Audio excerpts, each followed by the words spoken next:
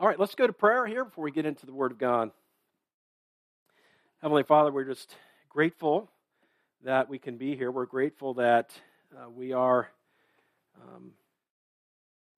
just being able to think back on all that's written in the New Testament and how it fulfills what has happened in the Old Testament. What the Old Testament points us to is the Savior, Jesus Christ. And Lord, we just don't want to lose sight of that at Christmas time, that Jesus was born to die in our place on the cross, and then to be resurrected to life, and to lead us in that. In fact, we will one day, if we have put our faith in Him, we will be resurrected to eternal life as well.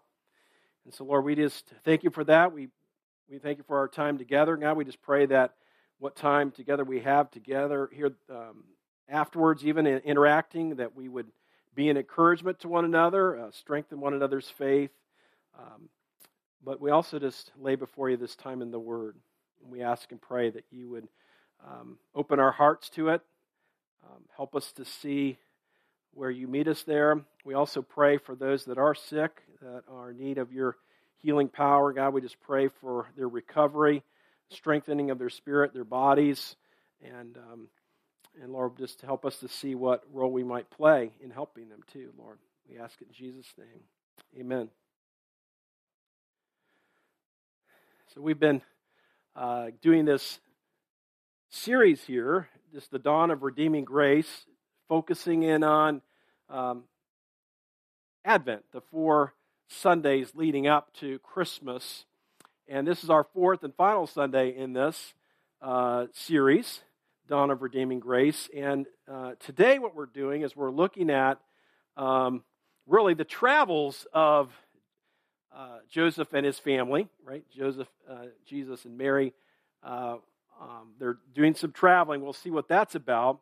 And so if you are able to, why don't you just stand with me in honor of the Word of God. I'll read this, but if you're able to stand, why don't you stand in honor of the Word of God? And I'll just read alone here, and let's just follow along with the words.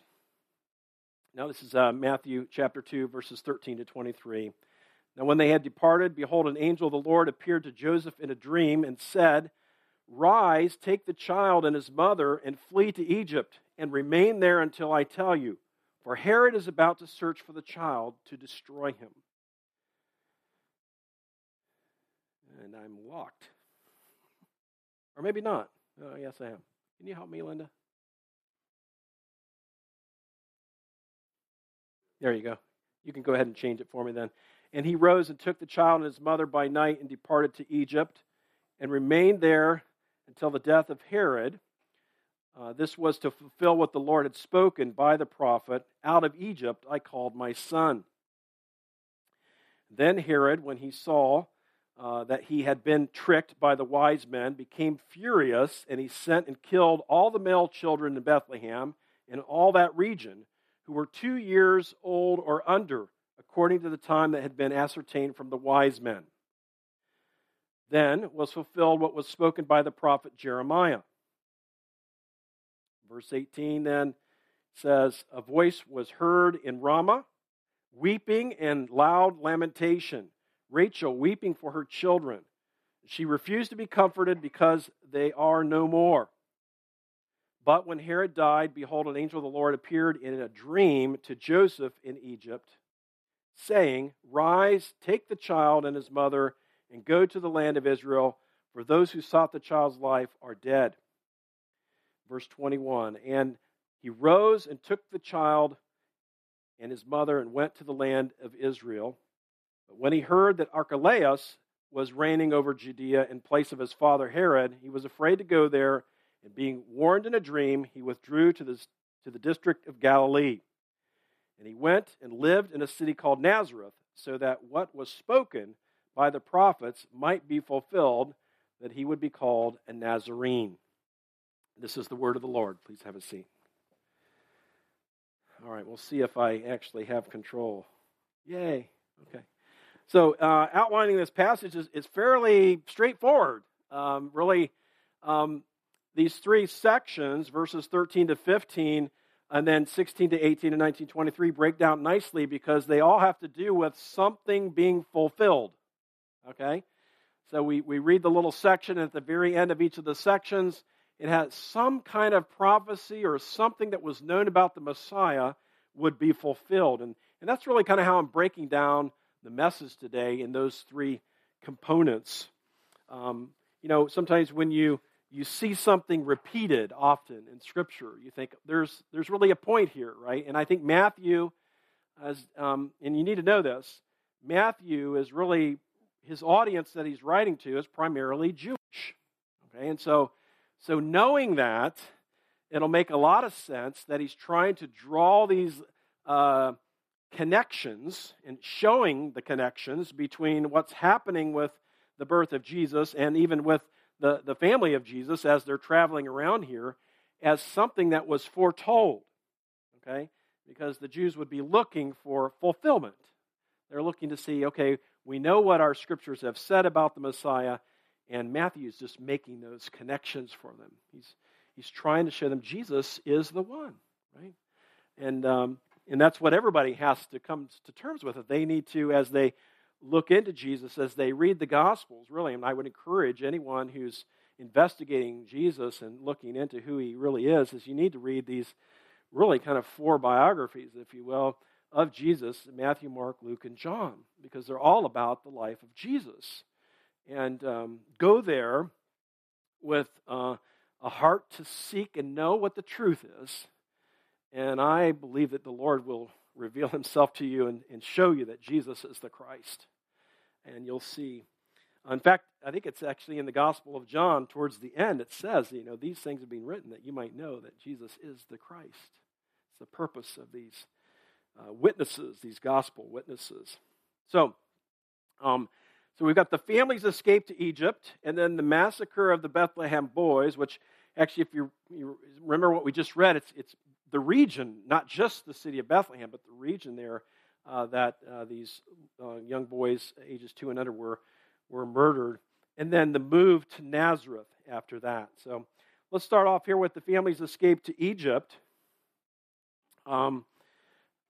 Now, in that section, verses 13 to 15, the angel of the Lord comes to Joseph in a dream again. This is a regular way of God communicating with Joseph at this time, and it happens a couple more times in our passage today. And it's God's going to get a word in anyway, right? And to Joseph, this is how he's doing it through these angelic beings, in a sense, speaking to him through these dreams. And so the word is, from this dream, that Herod wants to search out your child Jesus and kill him. Last week we dialed into the fact that, well, why would Herod want to kill just a little baby? Well, it's because he obviously put stock in what the wise men were saying that they had heard about this baby boy, that he is the king of the Jews. And so, meaning to him, that would mean a threat to his throne, and he wouldn't have that. He would not have that at all. And so, to eliminate the threat to his throne, he's going to seek to kill Jesus. And so the threat is coming. Joseph gets the warning, and it says he arose and took the child and his mother by night. That's verse 14, and departed Egypt. They're taken off at night. You know that he's either trying to stay under the radar, which is possible, or just realizing the urgency of the need to leave right away. But either way, you see again that pattern in Joseph's life of obedience. The word of the Lord tells him to do something, he does it. No delay, and just a great example to all of us. Now, what's happening here is verse 15. At the end of that little section here, it says when it's actually a quotation or part of a quotation from Hosea, one of the Old Testament prophets, Hosea 11:1. And this is we have up here the entire quotation from Hosea 11:1. It says, "When Israel was a child, I loved him, and out of Egypt I called my son." Now, I I don't know how long it's been since you've been in the book of Hosea, but you need to kind of understand a little bit about what is he talking about. In the context of Hosea, Israel, that's a group of people, right? And so God was calling this group of people, Israel, his son, right? And so what do we know was happening there with the Israelites in Egypt? Anybody? They were enslaved, right? Pharaoh had the Israelites enslaved, and they were building things for him, doing all kinds of things, right, in slavery. And God heard their prayers for deliverance, we're told. And God sent a deliverer, didn't he? Moses was his man. And, of course, God did the delivering, but Moses delivered the messages to Pharaoh, didn't he?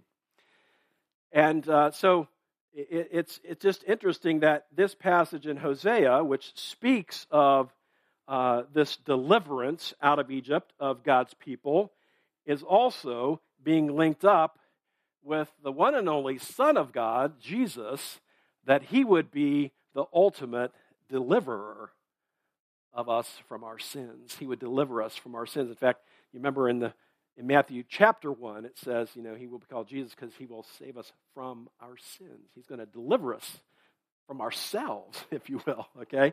And so there's this common connection of deliverance. There's been a lot written about these parallels between Moses and him helping deliver Israel, and then also Jesus, coming to deliver us from our sin. Because what happened with Moses when he was first born? His life was under threat too, right?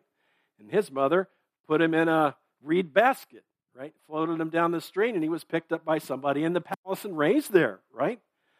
And so here you have Jesus' life under threat as a baby boy, right? And yet God is saving him. His hand is on him all the way. And so lots of parallels there. But I think the thing that we just need to know is that, and I want to read to you something that Kevin DeYoung wrote, a pastor, and he says this about this passage in Hosea and connecting these dots here to the passage in Matthew. He says, Matthew understood, he said he wasn't trying to give Hosea 11 a new meaning, but he did see something messianic in Hosea's words. Jesus would be the faithful son called out of Egypt, filling up what was lacking in the first faithless son, Israel. From his Genesis to Exodus, to his baptism in the Jordan, to his 40 days in the wilderness, Jesus was identifying himself with the covenant people. He was the embodiment of Israel. So he's like saying, Jesus is kind of going through some of these things as Israel did, but faithfully, right? So when Jesus fled Herod and went to Egypt, it brought to a climax the work of deliverance that began in the Exodus of Israel and was now coming to completion in the Exodus of Jesus. So this first fulfillment, in a sense, is Jesus filling this role and saying he's going to be delivering his people, and he also is walking faithfully and being true to God, unlike Israel, right? Who were that group of people was constantly departing from God, right? So we have in the Old Testament, God saved his people out of Egyptian slavery using his servant Moses.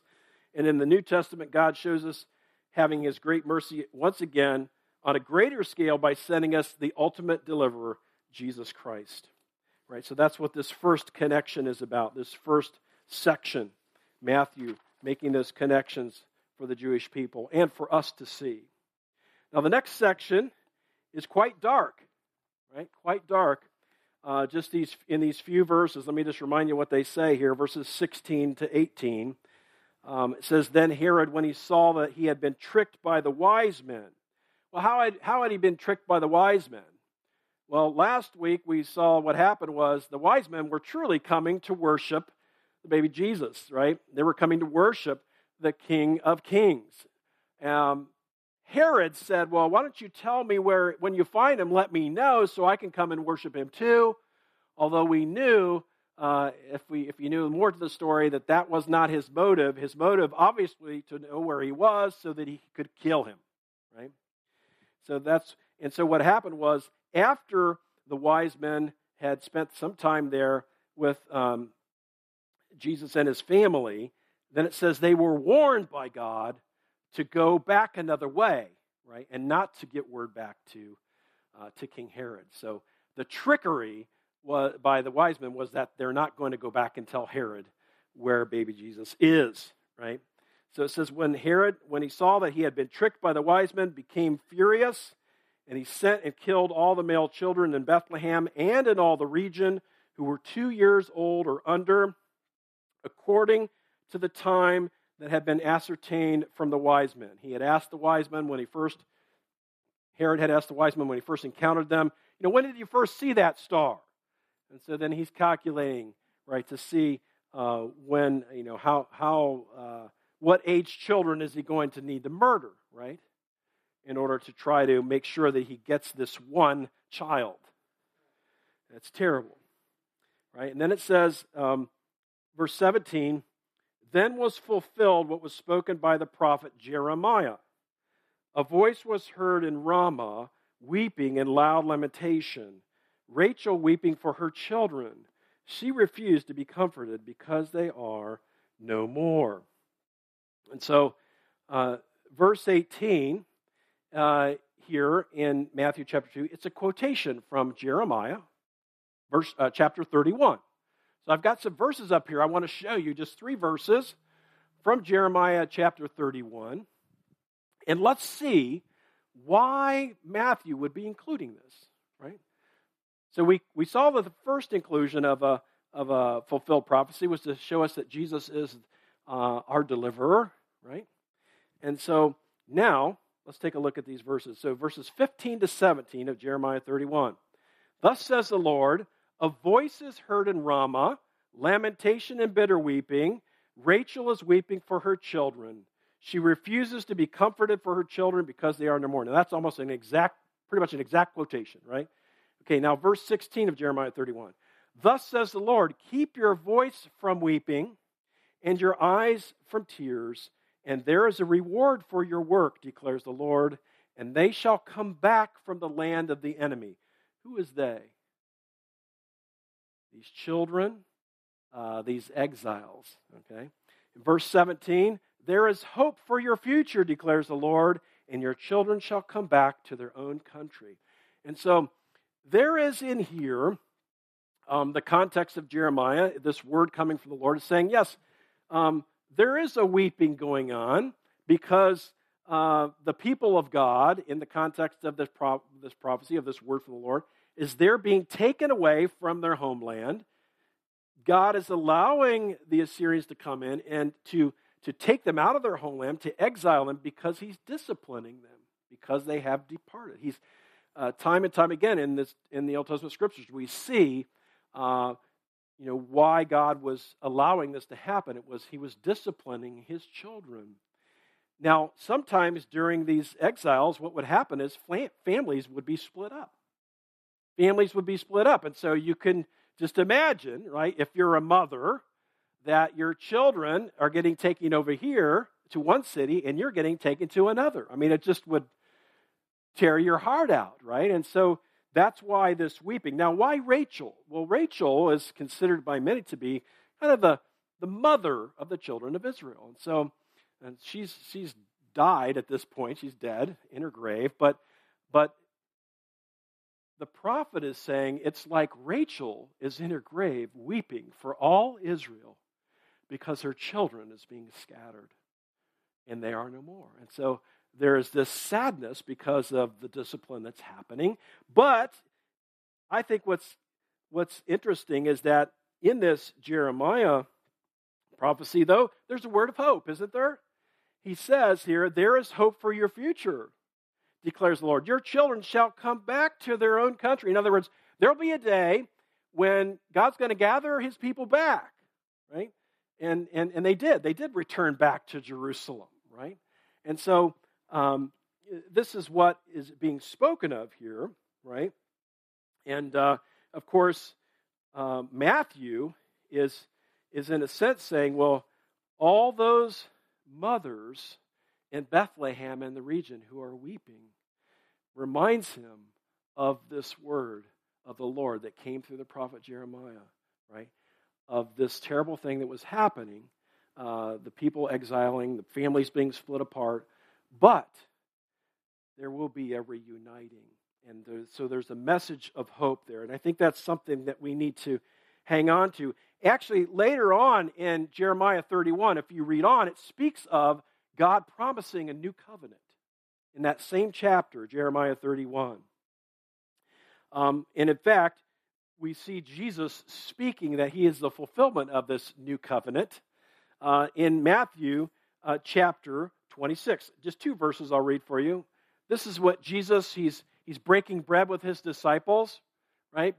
Before, this is like the Last Supper, right? And so Matthew 26, 27 and 28. So chapter 26, verses 27 and 28 says, "And he took a cup, and when he had given thanks, he gave it to them, saying, 'Drink of it, all of you, for this is my blood of the covenant, which is poured out for many for the forgiveness of sins.'" So Jesus is saying he is the one that's going to establish this new covenant, and it'll be in his blood because it'll have to come through the crucifixion followed by the resurrection, right?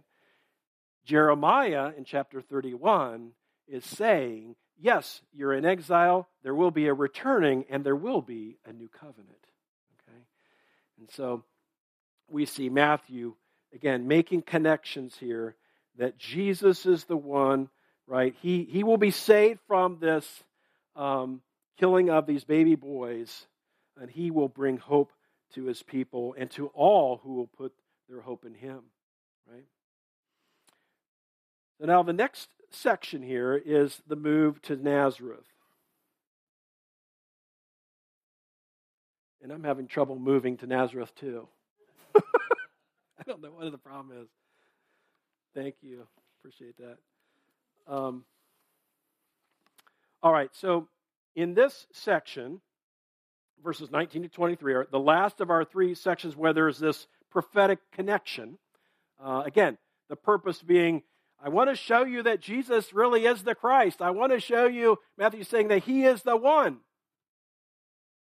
And we've seen this all along, right? From the genealogies to everything. He keeps making these pointers back to the Old Testament, right?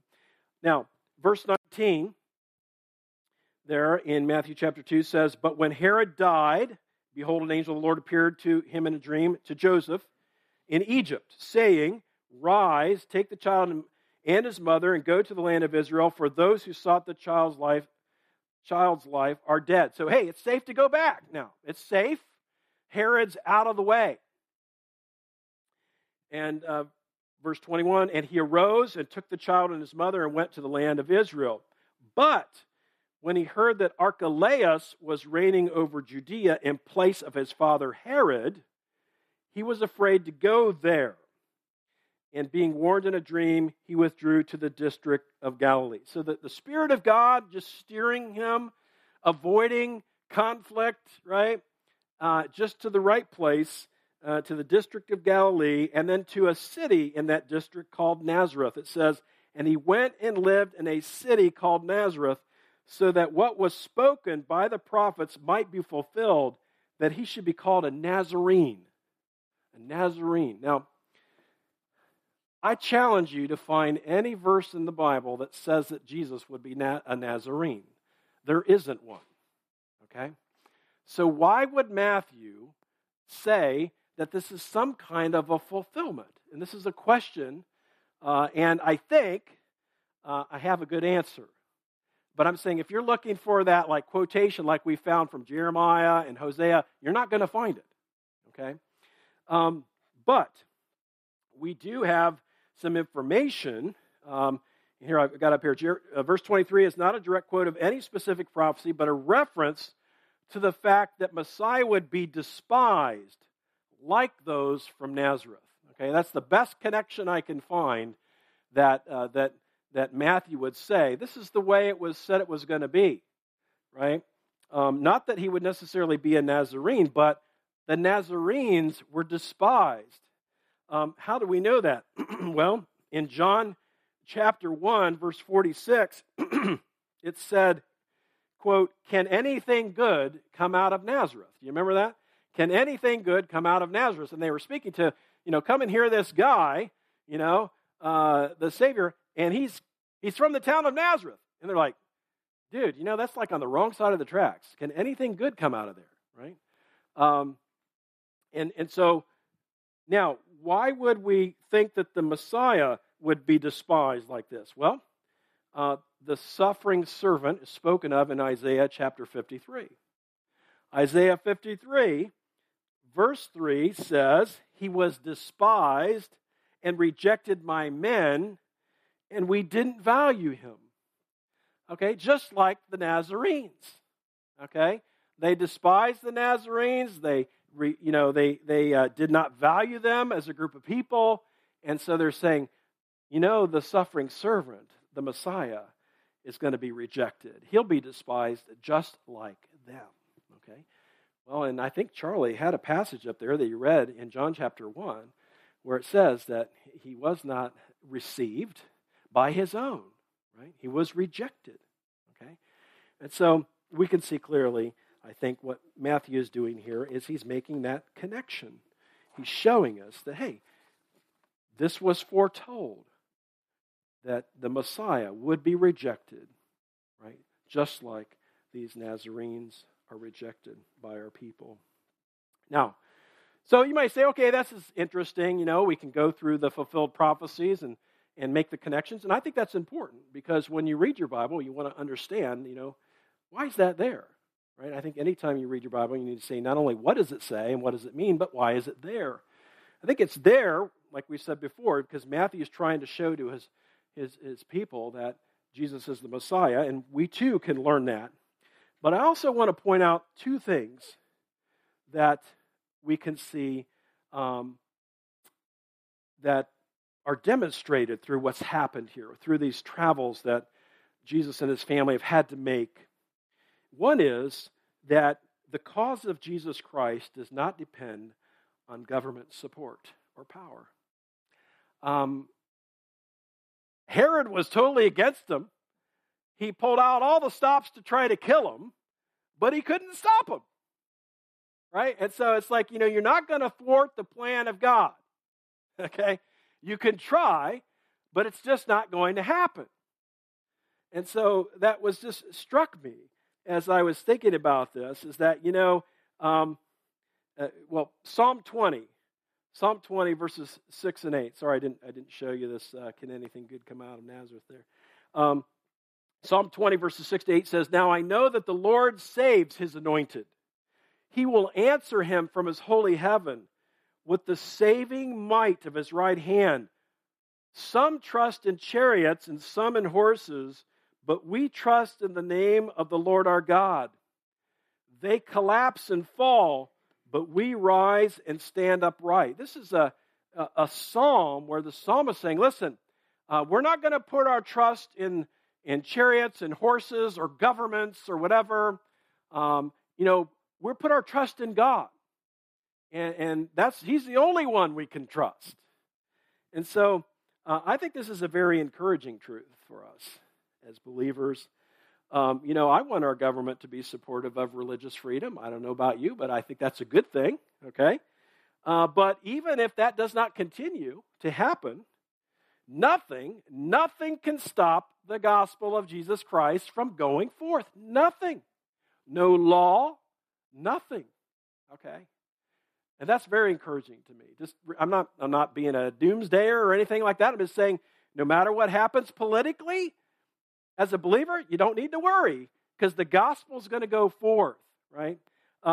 It's interesting. The very last words in the book of Acts. I didn't write this on my notes, but it just reminds me of it.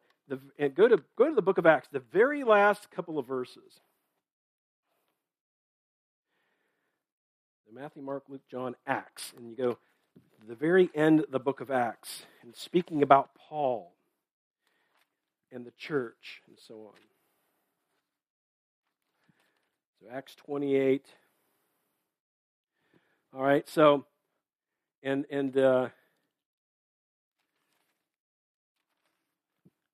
here. The heading in my Bible right before that, in verse 17 of Acts 28, says, Paul in Rome. But if you go down to verse 28, it says, therefore let it be known to you that this salvation of God has been sent to the Gentiles. They will listen.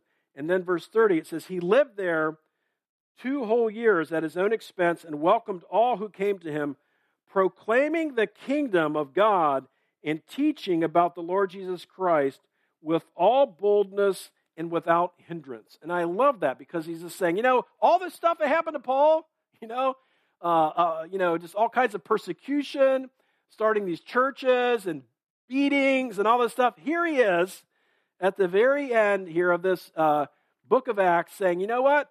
He kept going with boldness and then those words, without hindrance. Nothing was going to stop the gospel. Okay? So don't forget that.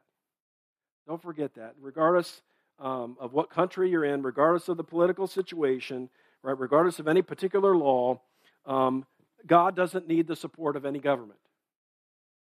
Okay? He's sovereign over all of that. Now the second thing, the last thing I want to mention, is that there's this, you read this section, it's just evil. The whole thing about Herod, he's just evil. And I just keep thinking about there is a constant battle going on. A constant battle going on for the souls of men and women. In Herod's case, he didn't know it, really, but he's trying to stop the Savior of the world, right? He didn't really know. He was looking to save his own dynasty, right? But just think about, right, this is all on a spiritual level, if you will, on a cosmic level. There is a spiritual battle going on for the hearts and minds of men and women, okay? Constantly going on. Our enemy, Satan, seeks to destroy and kill people. He does not want them to come to faith in Christ. He knows that he has lost the ultimate battle at the cross and the resurrection of Jesus. So the next best thing that he can do is to try and feed people lies about who Jesus is, right? So that they won't receive him as Savior. Or if they're already believers, the best thing he could do with a believer is try to render them ineffective spiritually, kind of spiritually weak or complacent. That's the best thing he can do with a believer. He can't prevent them from going to heaven once they know Christ. And so I think just this passage just reminds me of that spiritual battle that we're in, and that we need to make sure that we are engaged in that battle. How do we do that? Well, again, the Apostle Paul speaks to us in Ephesians chapter 6, and he tells us in verses 18 to 20, one of the best things that you could do as a believer in engaging in the spiritual battle, and that's prayer. He says in verse 18 to 20 of Ephesians 6, praying at all times in the Spirit, with all prayer and supplication. To that end, keep alert with all perseverance, making supplication for all the saints. In other words, he's like, get those spiritual antennas up. You be on the front line spiritually, praying for your brothers and sisters. You pray for their spiritual strength. If you see it waning, you come over and you try to lift them up. Okay? You do it in your prayers, and you do it by physically your presence and your words of encouragement, exhortation, reproof, whatever it might need to be, right? That's what the Lord wants us to do. And so we're going to battle in prayer. He says, keep alert with all perseverance, right? He's like, don't stop praying for your brothers and sisters. Don't stop praying for people that don't know Christ.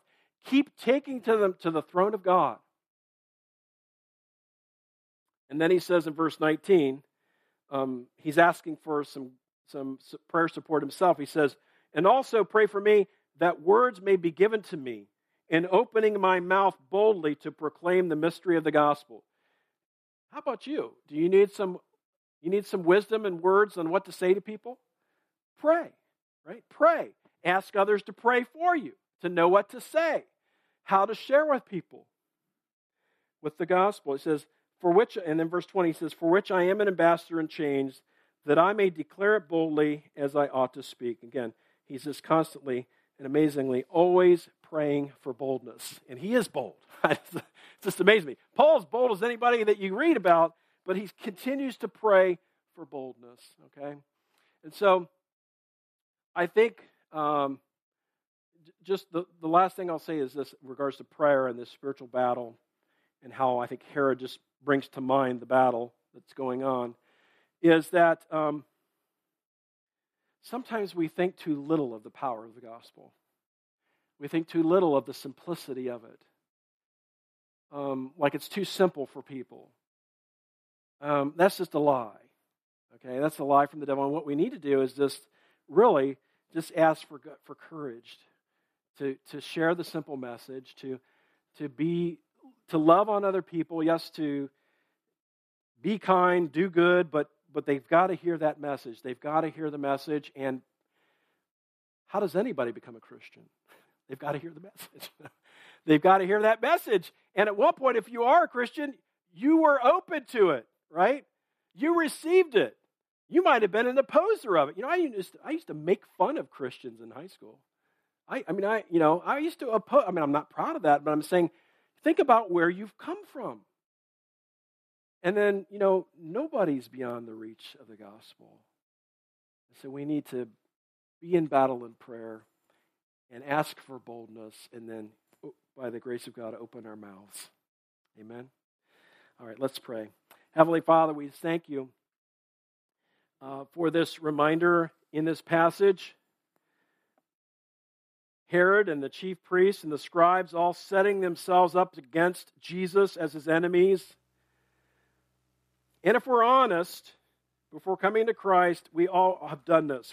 In a sense, we've all been against Jesus. Instead of bowing in full surrender before the King of Kings, we have been afraid of how Jesus is going to invade our kingdom and our lives and our plans and our desires. And this reality is that in our minds and our hearts, we have all, at one point in time, rejected Jesus. And this is the core of what it means to be a sinner, is to be rebellious in our hearts. But sinners are who Jesus came to save, and we're so thankful for that now. That when we are sinners and we have been rebellious in our hearts towards you, even towards your Son Jesus, prior to coming to faith, we thank you, Lord, for your grace and your mercy, leading us to the cross. So thankful that we have a deliverer in Jesus who came safely out of Egypt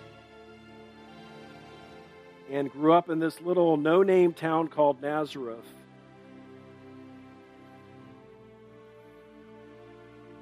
Lord, thank you so much that this life that Jesus promises, this full life now and this eternal life in the future, is available to anyone who will put their full trust in him. We're so blessed to know that. In Jesus' name we pray.